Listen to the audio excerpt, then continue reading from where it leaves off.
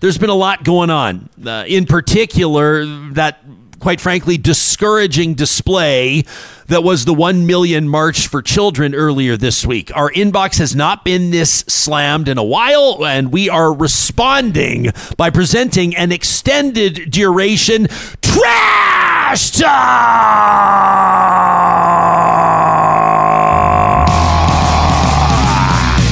Johnny, you trying to make me pass out or what?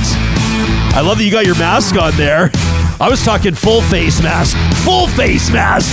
Hey, what about this one from Michael? And by the way, although we're going to be talking about an event that said it was for the kids, this trash talk is not for the kids, because a lot of you are, well, you're saying what you think without hesitation, and that's the beauty of it. Michael says, I've been doing my best to ignore this event, this Million March for Kids, because frankly, I'm just so tired of right-wing fuckwads and their BS. The endless stream of hate is something I needed to take a break from, but what I saw during that march was about as un-Canadian as anything I've witnessed in my nearly 70 years in this country, and I'm pretty sure I know why I feel that way. It's because this isn't Canadian. It's true that Canadians were involved and it took place in Canada, but there's big money behind the types of productions like what we saw, and I choose the word production deliberately because this was as orchestrated as anything you'd see in a movie theater. There's an international right-wing movement, well-funded, and they're roaming the globe looking for anything they think they can exploit. Doesn't matter what the issue is, any functioning democracy will do, because this is part of a global effort to eliminate democracy. They'll use any excuse,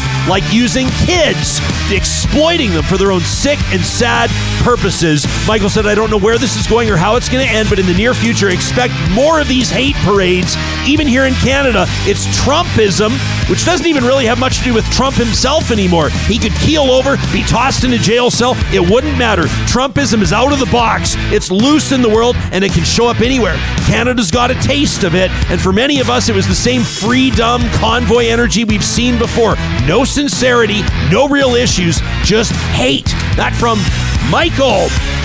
Here's another one from another Michael, who says to all you Alberta lefties and centrists and progressive conservatives, get off your asses! This province is heading in a dangerous direction, and apathy deserves a lot of the blame.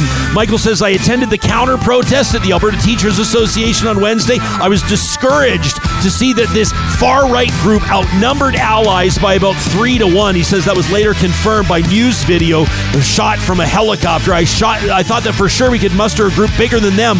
I believe that they're just a fringe minority, that they're misguided, often hateful, very scared, fear-mongering, and worst of all, wearing plain and very uncolorful clothes. But they are loud and proud. I know, right? That's hit where it hurts, does Michael. He says, ironically, loud and proud, and the silent majority needs to get off our asses and show them that Take Back Alberta and the far right will not take our beloved province. I became the chair of my kids' parent advisory council. He says, not a big deal. He says, I took our toddler to the counter-protest to add to the numbers. I'm working to stay informed on progressive issues, and I'm doing everything I can. So take a stand, everybody, and specifically to the protesters, many of whom claim to be Christians. Jesus did not say, let the straight, white, able-bodied, wealthy children come to me. He said, let the children come to me, and do not hinder them. So if Jesus didn't discriminate, and there's evidence through the New Testament that he didn't, why the hell do you? That from Michael. This from Laura, who wonders, when did hate become okay? I was stuck in traffic during that protest, the counter-protest. I believe in the right to protest, but the actions of the individuals involved were sickening.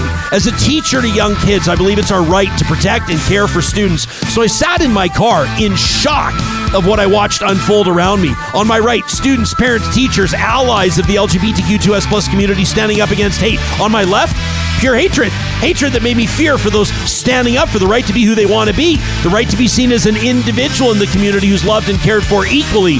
In my immediate view, there were young kids standing with parents shouting hateful words across the street, and then young adults driving by shouting words of hate out their windows. The scene broke me, says Laura. Tears of sadness started flowing and didn't stop. I couldn't believe what I was witnessing. Now, I don't live in a bubble, but when did this all become okay? Like adrenaline came through to me, but then anger built very quickly. The tears kept flowing, and I wanted my car to become a shield to those who stood in fear. When did it become okay to single out individuals and make them fear for their lives? When did it become okay for anger and hate to be projected on the innocents? Most of all, when did it become okay to teach children to hate? Maybe the parents and protesters involved should consider this. If you love your children, leave them out of hateful protest. Instead, stay at home. Teach your kids about acceptance and difference of opinion. Stop and learn alongside your child about inclusivity. Teach them how to speak out of love, not hate. Laura says, I'll continue to do my best to support and love every child that enters my classroom. It's a safe space, and it's going to stay that way. That from Laura. What about this one from Alexia, who says, Jespo, Johnny, I'm writing in with a heavy heart. My friends and I walked in silence toward downtown Calgary earlier this week, not sure what to anticipate. I visited the website for that 1 million March for Children. I was disturbed, to say the least. It seemed to be another small and simple case of misinformation, and it became clear as soon as we arrived that this was rooted in misinformation. I was in shock by what I saw and the hateful things being yelled at us, especially alarming, the line of children at the front of the crowd yelling in anger and giving us the middle finger. She says, they believe that they're being indoctrinated, kids are, by this curriculum, which makes space for trans and queer kids to be themselves. She says, I'm a 33-year-old queer woman, and I've never experienced anything like this in my life. I've never witnessed such a large group of people spewing so much hateful rhetoric toward the queer community. Is this Canada? Where are we in the world? What year is it? And how did we get there? Children are not being castrated. Children in Canada are not having gender-affirming surgery. Being queer does not equate to pedophilia. This is an old, hateful argument that is resurfacing. She says, I'm not even angry. I'm disappointed in our leaders. I'm sad and I'm frightened and my heart is heavy. That from Alexia. Gerald wrote in to say, Jespo, thank you for reading our thoughts. Thanks for giving us a chance to sound off. But I want to call you out.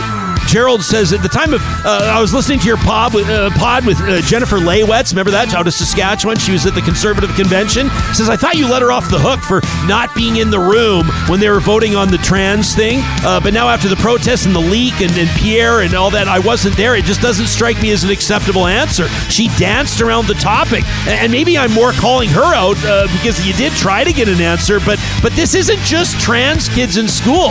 As you say, I said on last Friday with Michelle's email, this is about trying to erase people. So if Jennifer or other Conservative Party members can't answer to their party's stance on actual decency and respect to a person's right to exist, how can I believe that they'll tackle housing or healthcare or addiction care with compassion and respect? That from Gerald.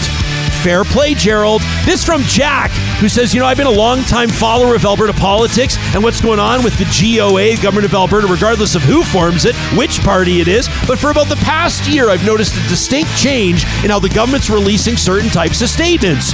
In past years, if a minister was releasing a statement recognizing a special day or a special week or something like that, Gender Equality Week, the statement would go out as a standalone item. It would be released the same way as every other announcement. Now, the practice seems to be that certain statements are issued by a summary email earlier in the day. It takes the headline out of the mix. It hides the content of the email. Now, if Danielle Smith's government doesn't want people to know about Minister Furr's statement on Gender Equality Week, or if they don't want the public to see Minister Sawney's statement on Consent Week, or things like World AIDS Day, or recognizing Treaty 6, or Local Food Week, now I'm not trying to cherry pick here, but these need to be highlighted. We just witnessed how the Premier handles crises of public safety, how willing she is to get in front of a camera and be supportive to Albertans. I'm not talking about buying happiness. I'm talking about increased violence to people in marginalized communities. I cannot say with certainty that I believe the Premier will be there when she needs to in front of a camera. Instead, a statement buried somewhere in a summary email, and I'm supposed to believe that the government, me, as an out gay man in Alberta, is welcoming or supportive of people like me? I don't buy it. That from Jack. And finally, this from Janet, who tees up one of the things that we'll be really digging into when we're back in a week from now. And that is the Alberta Pension Plan. Janet says, I'm a fourth-generation Albertan Jespo opposed to a Made in Alberta pension plan. We have real challenges in Alberta, and our pension is not one of them. I demand that the government focus on healthcare and education and begin to adequately fund public services. There is no necessity or advantage to leaving the federal pension plan. The decision will create distraction across the country when we could be working collaboratively to develop innovative solutions to the challenges like human-caused climate change, food and water security, healthcare shortfalls, education, and human rights in the province of Alberta. I'm so disappointed to see this distraction take the lead in our dialogue with the rest of the nation. Janet says, I'm a proud Canadian, and it is my right to receive the Canada pension when I retire. Why are people trying to take my rights away? It's unreasonable, and it's greedy to use this partisan, baked up in Alberta report and Albertan resources to fund a stupid fight. That from Janet. You can send us your trash talk anytime to talk@ryanjesperson.com. It is proudly presented by our friends at Local Environmental Services. Johnny and I will be gone for a week. We'll still be active on our social media platforms. You'll still see us out and about around town, and we'll see you back here the week after. Hey, thanks for supporting Real Talk. Thanks for liking and subscribing to our content and telling your friends. And most of all, thanks for being part of important conversations like today's. We'll talk to you soon.